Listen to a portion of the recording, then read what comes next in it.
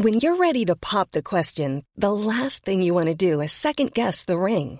At BlueNile.com, you can design a one-of-a-kind ring with the ease and convenience of shopping online. Choose your diamond and setting. When you find the one, you'll get it delivered right to your door. Go to BlueNile.com and use promo code LISTEN to get $50 off your purchase of $500 or more. That's code LISTEN at BlueNile.com for $50 off your purchase. BlueNile.com, code LISTEN. Planning for your next trip? Elevate your travel style with Quince. Quince has all the jet-setting essentials you'll want for your next getaway, like European linen, premium luggage options, buttery soft Italian leather bags, and so much more. And it's all priced at 50 to 80% less than similar brands. Plus, Quince only works with factories that use safe and ethical manufacturing practices. Pack your bags with high-quality essentials you'll be wearing for vacations to come with Quince. Go to quince.com/trip for free shipping and 365-day returns. Spring is my favorite time to start a new workout routine. With the weather warming up, it feels easier to get into the rhythm of things. Whether you have 20 minutes or an hour for a Pilates class or outdoor guided walk, Peloton has everything you need to help you get going. Get a head start on summer with Peloton at onepeloton.com. Quality sleep is essential. That's why the Sleep Number Smart Bed is designed for your ever-evolving sleep needs. Need a bed that's firmer or softer on either side? Helps you sleep at a comfortable temperature? Sleep Number Smart Beds let you individualize your comfort, so you sleep better together. J.D. Power ranks Sleep Number number 1 in customer satisfaction with mattresses purchased in-store. And now, save 50% on the Sleep Number Limited Edition Smart Bed for a limited time. For J.D. Power 2023 award information, visit jdpower.com/awards. Only at a Sleep Number store or sleepnumber.com. Hi, I'm Daniel, founder of Pretty Litter. Did you know cats tend to hide symptoms of sickness and pain? I learned this the hard way after losing my cat, Gingy. So I created Pretty Litter, a health monitoring litter that helps detect early signs of illness by changing colors, saving you money and potentially your cat's life. Pretty Litter is veterinarian developed, and it's the easiest way to keep tabs on your fur baby's health right at home. Go to prettylitter.com and use code ACAST for 20% off your first order and a free cat toy. Terms and conditions apply. See site for details. Many of us have those stubborn pounds that seem impossible to lose, no matter how good we eat or how hard we work out. My solution is PlushCare. PlushCare is a leading telehealth provider with doctors who are there for you day and night to partner with you in your weight loss journey. They can prescribe FDA-approved weight loss medications like Wegovy and Zepbound for those who qualify. Plus, they accept most insurance plans. To get started, visit plushcare.com/weightloss. That's plushcare.com/weightloss.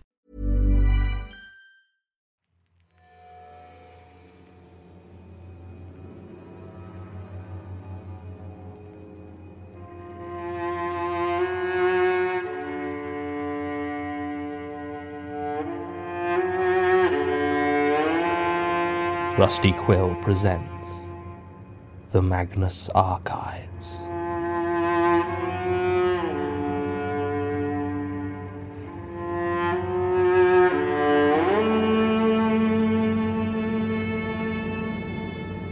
Episode 3, Across the Street.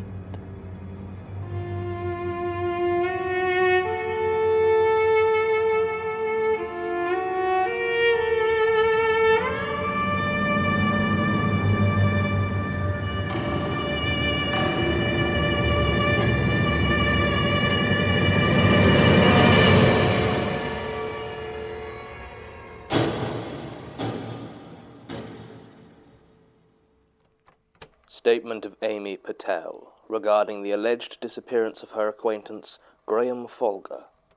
Original statement given July 1st, 2007. Audio recording by Jonathan Sims, head archivist of the Magnus Institute, London. Statement begins. I first met Graham 2 years ago, more or less.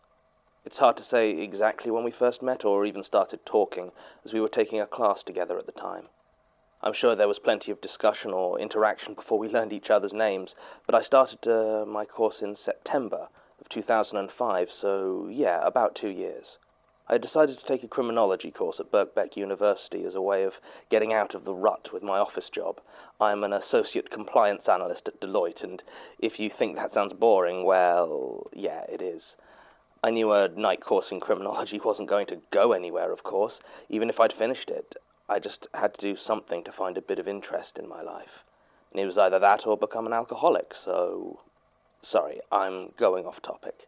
I initially found Graham a bit off-putting, to be honest. He was a chain smoker and wore far too much deodorant to try and cover the smell.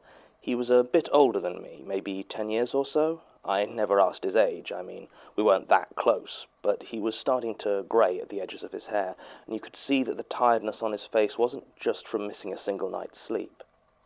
That's not to say he was bad-looking. He had a round, open sort of face and quite deep blue eyes, but very much not my type. He was well-spoken in group work, at least when he did speak, and I think it came up once that he'd been to Oxford, though I don't know what college. I'd noticed earlier that during lectures he always seemed to be scribbling furiously in a notebook, even when the lecturer wasn't speaking. At first I just thought he was thorough, but I swear I watched him fill a whole A5 notebook in one lecture. I remember it was a talk on youth and the justice system where the speaker was so slow that it wouldn't have filled that book even if Graham had been writing down literally every word. Not to mention, I asked to borrow his notes once for an essay, and he gave me this weird look and said he didn't take any notes. So yeah, point is, I wouldn't have called him a friend, but we got on all right.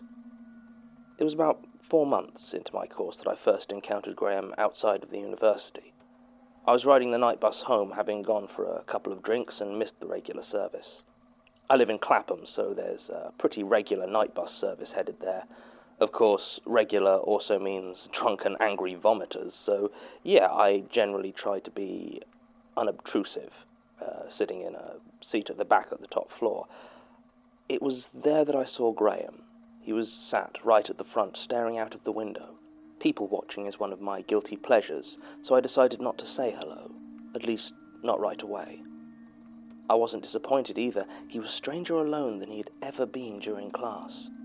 It was the middle of winter at this point, so the windows were solid with condensation, but he almost obsessively wiped it away from the one in front of him the moment it started to obscure his view. He seemed to be intently scanning the street for something, except that at times he would crane his neck to stare at the roofs of the buildings passing by. He seemed nervous as well, and was breathing way faster than normal, which fogged up his window even more. It was slightly alarming to watch, to be honest, and I finally made up my mind to tell him I was there. He jumped a bit when I greeted him, and I asked him if he was all right. He told me he didn't usually stay out so late, and found nighttime public transport unsettling. I sat next to him, and he seemed to get much more relaxed, so I didn't push the issue. We talked for a while about nothing in particular until the bus started to approach my stop. As I rose, I noticed that Graham had stood up at the exact same time as I had, and I realized with some discomfort that we must live at the same stop. I liked the guy fine, don't get me wrong, but I still didn't really feel okay with him knowing where I lived. But yeah, it was obvious that I'd gotten up to get off the bus, so I couldn't really ride on to the next stop. And it wasn't even that I felt unsafe with Graham. I'm just a private person. I decided to just walk back with him as far as necessary and make sure he didn't see what building I went into. Maybe we weren't even walking in the same direction. Yeah, we were walking in exactly the same direction. We even seemed to be heading to the same street. It was at that point I felt a hand grab my shoulder and throw me into the road. I don't know how else to describe it. One moment I was walking along, the next I was flying towards the ground. It can't have been Graham. He was in front of me at the time, and I would have sworn there was nobody else on the street.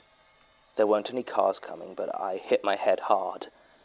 I think I must have been unconscious for a few seconds, because the next thing I remember is a panicky Graham on the phone to an ambulance.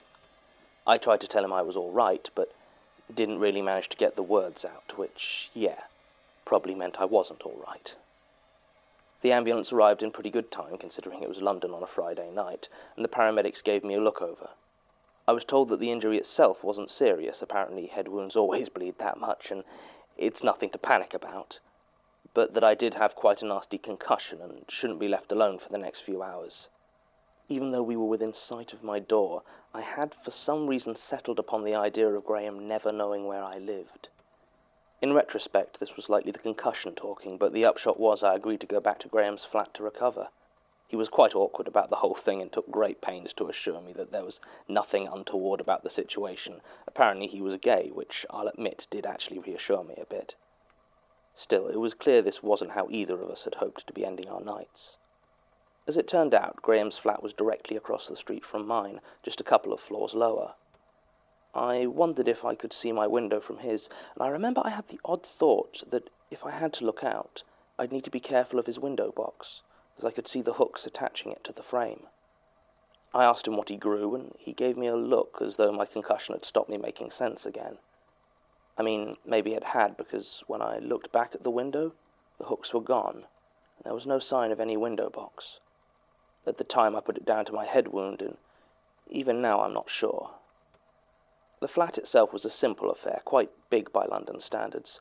It had only a few pieces of furniture and a lot of bookshelves, each covered with rows and rows of identical notebooks, with no apparent marking system or indication of contents. I started to ask about them, but my head throbbed and I didn't feel up to any answer that might have been forthcoming. Graham led me to the sofa and disappeared to fetch me an ice pack and a mug of sugary tea. I graciously accepted both, though I wasn't in much of a mood to talk. Graham clearly felt awkward enough with the silence to do the talking for both of us, and I learned more about him over the next hour than I'd ever had a desire to know. Apparently his parents had died in a car accident a few years previously and had left a great deal of money and ownership of this flat. He didn't need to work anymore, and so had found himself somewhat adrift, taking night college courses to pass the time and broaden his mind, his words, not mine. He said he was trying to figure out what to actually do with his life. He talked on like this for a while, but I stopped listening about that point, as I'd become enraptured by the table on which he'd placed my tea. It was an ornate wooden thing, with a snaking pattern of lines weaving their way around towards the centre. The pattern was hypnotic, and shifted as I watched it like an optical illusion.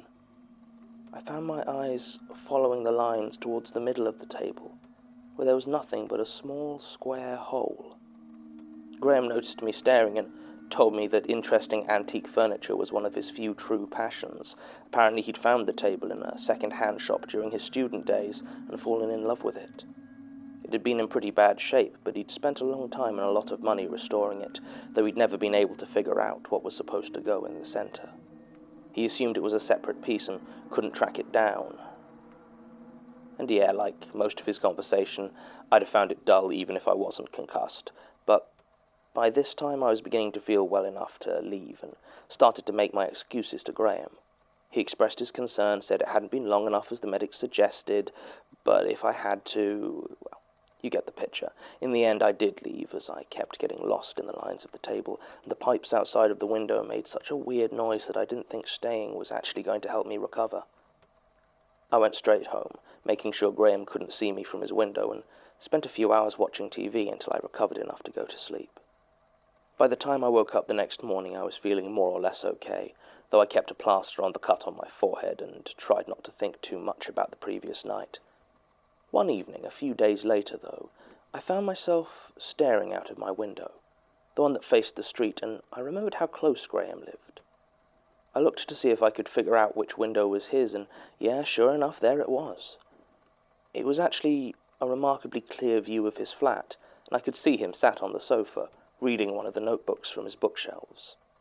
I realized that if I could see him so clearly, he could likely see me just as well if he chose to look up, and with some remnant of my apprehension from that Friday, I decided to turn off the light in my flat, so he wouldn't see me if he looked up. And then I went back to watching him. Yeah, I know that sounds creepy. It really wasn't meant to be. I said earlier that I really enjoy people watching, and regardless of how boring he may have been to speak to, Graham was weirdly compelling to watch. So that's just what I did. And not just that night either. Yeah, there's no non-sinister way to say that watching Graham became my hobby. It was strange, I'll admit it, but I just couldn't stop myself. I reasoned it wasn't watching him with any purpose or malice in mind. It was purely out of a detached interest in his life. And in my defence, I would have stopped a lot sooner if it hadn't been for the bizarre things he would do. He would constantly reorder his journals, without any apparent system of organisation, most of the time without even opening them. Sometimes, He would grab an apparently random notebook from the shelves and start scribbling in it, even though I could see that the page was already covered in writing. Once, and I swear this is true, I saw him take one of his notebooks and start to tear out the pages one at a time. And then, slowly and deliberately, he ate them. It must have taken him 3 hours to get through the whole book, but he didn't stop or pause. He just kept going. Even when he wasn't doing anything with the notebooks, there was an odd energy to him. From what I could see, he was constantly on edge and jumped every time any loud noise passed on the street below. A police siren, a breaking bottle. Hell, I even saw him freak out over an ice cream truck once. Each time he'd leap to his feet, run to the window and start looking out, wildly craning his neck from side to side. Sometimes he'd look up, but I'd learned his patterns well enough to avoid being spotted. Then, all at once, he'd decide that there was no problem and go back to whatever he was doing before. And by whatever he was doing before, yeah, I mean nothing. He apparently didn't have a television or a computer. The only books he seemed to own were his own notebooks, and I only ever saw him eat takeaway food. I don't know how many times I watched him eat the same pizza, pepperoni with jalapeno peppers and anchovies. Yeah, I know. But the rest of the time he just sat there smoking, sometimes looking into space, sometimes staring at that wooden table of his.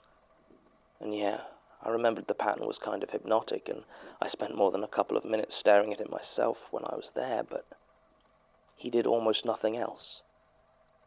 Who knows?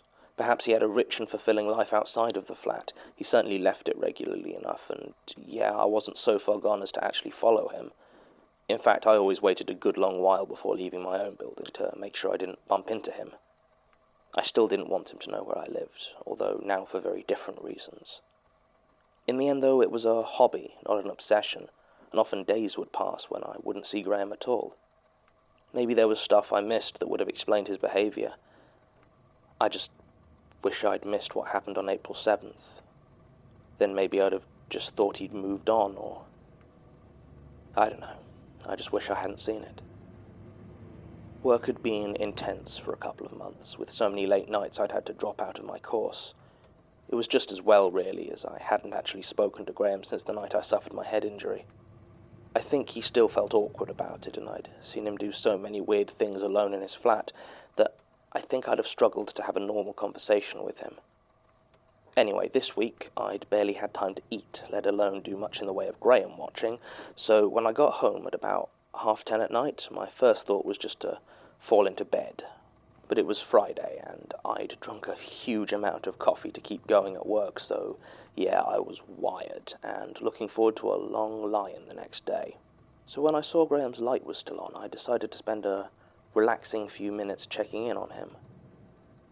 His light may have been on, but I couldn't see him, and I wondered if perhaps he'd gone to bed and simply forgotten to turn it off. More likely he was just in the bathroom, so I decided to wait a while longer. As I stared at that window, I realized there was something, I don't know, off about it. It looked different somehow, but I couldn't figure out what it was. Then I noticed it. At first, I'd just taken it to be a water pipe running down the side of the building, attached just below Graham's open window. The light from the street lamps didn't reach up to his fourth-floor flat, and the window ledge cast a shadow that stopped the light from the room illuminating it. But it was long, straight, dark, and from what I could see, it just looked like a pipe. Except I'd been watching that window for months now, and would have sworn that there had never been a pipe there before. And as I stared at it, it moved. It started to bend, slowly. And I realized I was looking at an arm. A long, thin arm. As it bent the joint close to where the arm ended, I think I saw another joint further down, also moving and bending what I could only assume were elbows. It hooked the end of the limb over through the window. When I say moved, that's not quite right. It shifted. Like when you stare at one of those old magic eye paintings and you change from seeing one picture into seeing another. I never saw anything I could actually call a hand, but still it pulled itself through his window.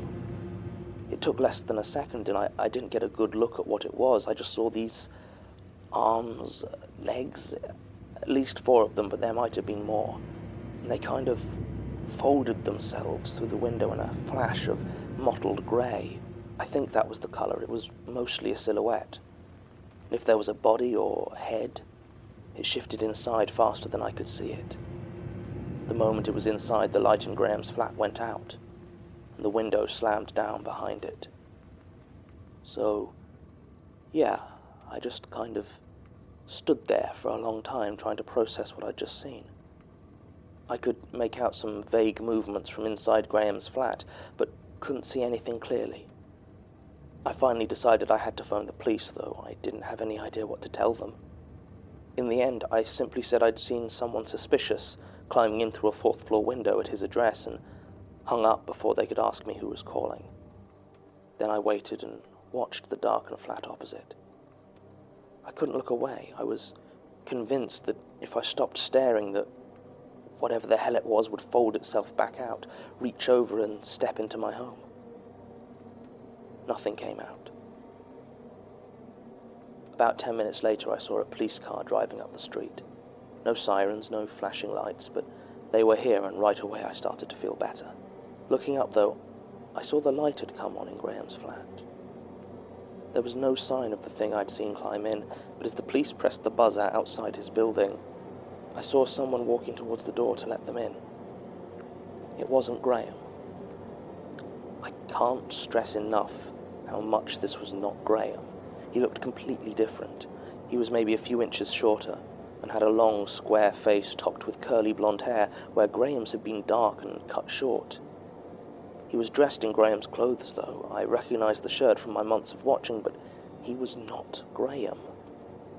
I watched as not Graham walked to the door and let the 2 police officers in. They talked for a while, and not Graham looked concerned, and together they started to search the flat. I watched, waiting for the thing to emerge or for them to find the real Graham, but they didn't. At one point, I saw one of the police pick up a dark red shape that I recognized as a passport. My heart beat faster as I saw her open it and look at not Graham, clearly comparing, waiting for the moment when she detected the imposter. But instead she just laughed, shook not Graham's hand, and they left. I watched the police car drive away, feeling a sense of helplessness. And when I looked up, he was standing at Graham's window, looking back at me. I stood there frozen as his wide, staring eyes met mine, and a cold, toothy smile spread across his face. Then in one swift motion he drew the curtains and was gone. I didn't sleep that night, and I never saw Graham again. I saw this new person, though, all the time. For the next week, I'd see him taking out large, heavy-looking rubbish bags several times a day. It took me a while to realize he was disposing of Graham's old notebooks. But soon enough, the flat was empty of them. I think he did other redecorating, but I never got a good look, as the only time he had his curtains open was when he was staring intently at my flat, which he now did every night.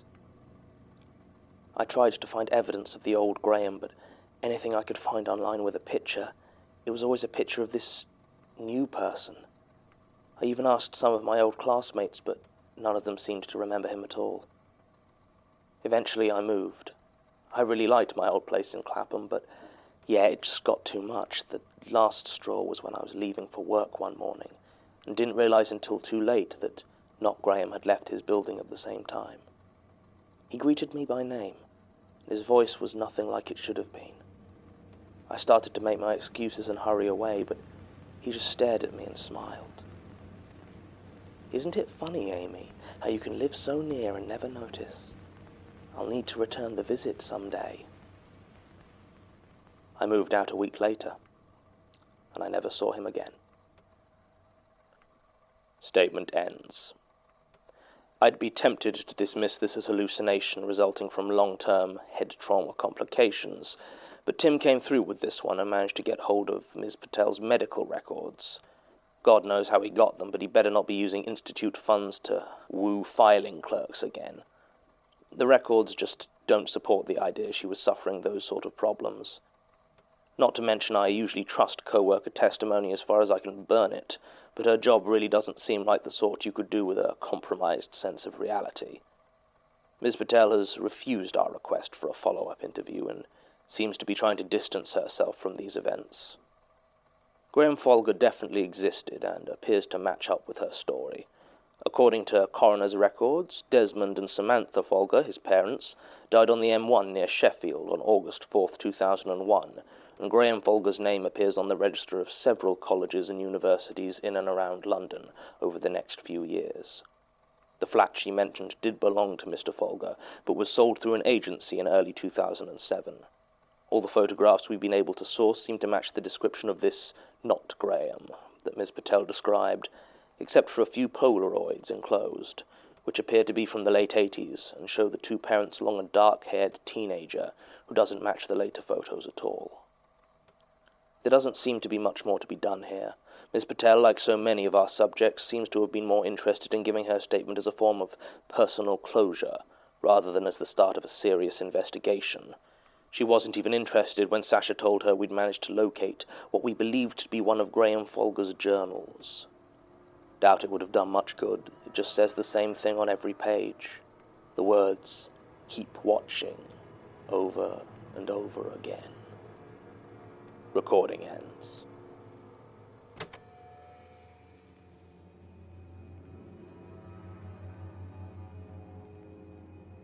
The Magnus Archives is a podcast distributed by rustyquill.com and licensed under a Creative Commons Attribution Non-Commercial Share-alike International License.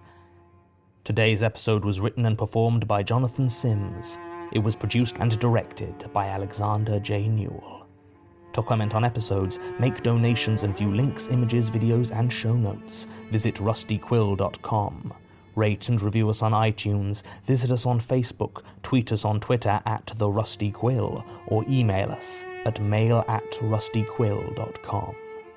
Thanks for listening.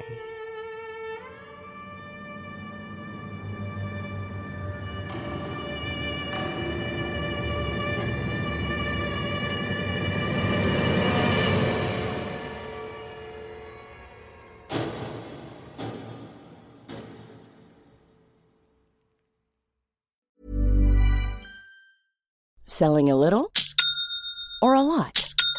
Shopify helps you do your thing however you cha-ching. Shopify is the global commerce platform that helps you sell at every stage of your business. From the launch your online shop stage to the first real-life store stage, all the way to the did we just hit a million orders stage. Shopify is there to help you grow. Shopify helps you turn browsers into buyers with the internet's best converting checkout. 36% better on average compared to other leading commerce platforms. Because businesses that grow, grow with Shopify. Get a $1 per month trial period at shopify.com/work. Shopify.com/work. Planning for your next trip? Elevate your travel style with Quince. Quince has all the jet-setting essentials you'll want for your next getaway, like European linen, premium luggage options, buttery soft Italian leather bags, and so much more. And it's all priced at 50 to 80% less than similar brands. Plus, Quince only works with factories that use safe and ethical manufacturing practices. Pack your bags with high-quality essentials you'll be wearing for vacations to come with Quince. Go to quince.com/trip for free shipping and 365-day returns.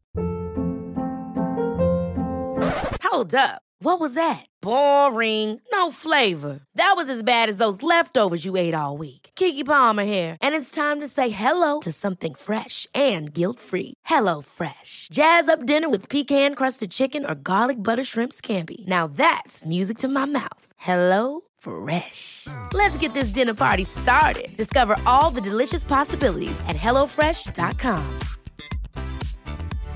Hi everyone, it's Helen here, the voice of Azu, Enola, and Laverne. Today, I'm here to tell you about Woe Begone, a podcast launched on the RQ network. Woe Begone is a weekly horror sci-fi audio drama series about the nature of power and the implications of linear time. Woe Begone follows Mike Walters, who discovers a mysterious and violent online game. What begins as an exploration of an alternate reality game with real-life consequences quickly becomes a search for the technology that makes the game possible. Each episode has a unique soundtrack composed by creator and writer Dylan Griggs. Listen to Woe Begone, spelled woe.begone, wherever you listen to podcasts. Or check out woebegonepod.com for episodes and transcripts. Have fun, and see you later.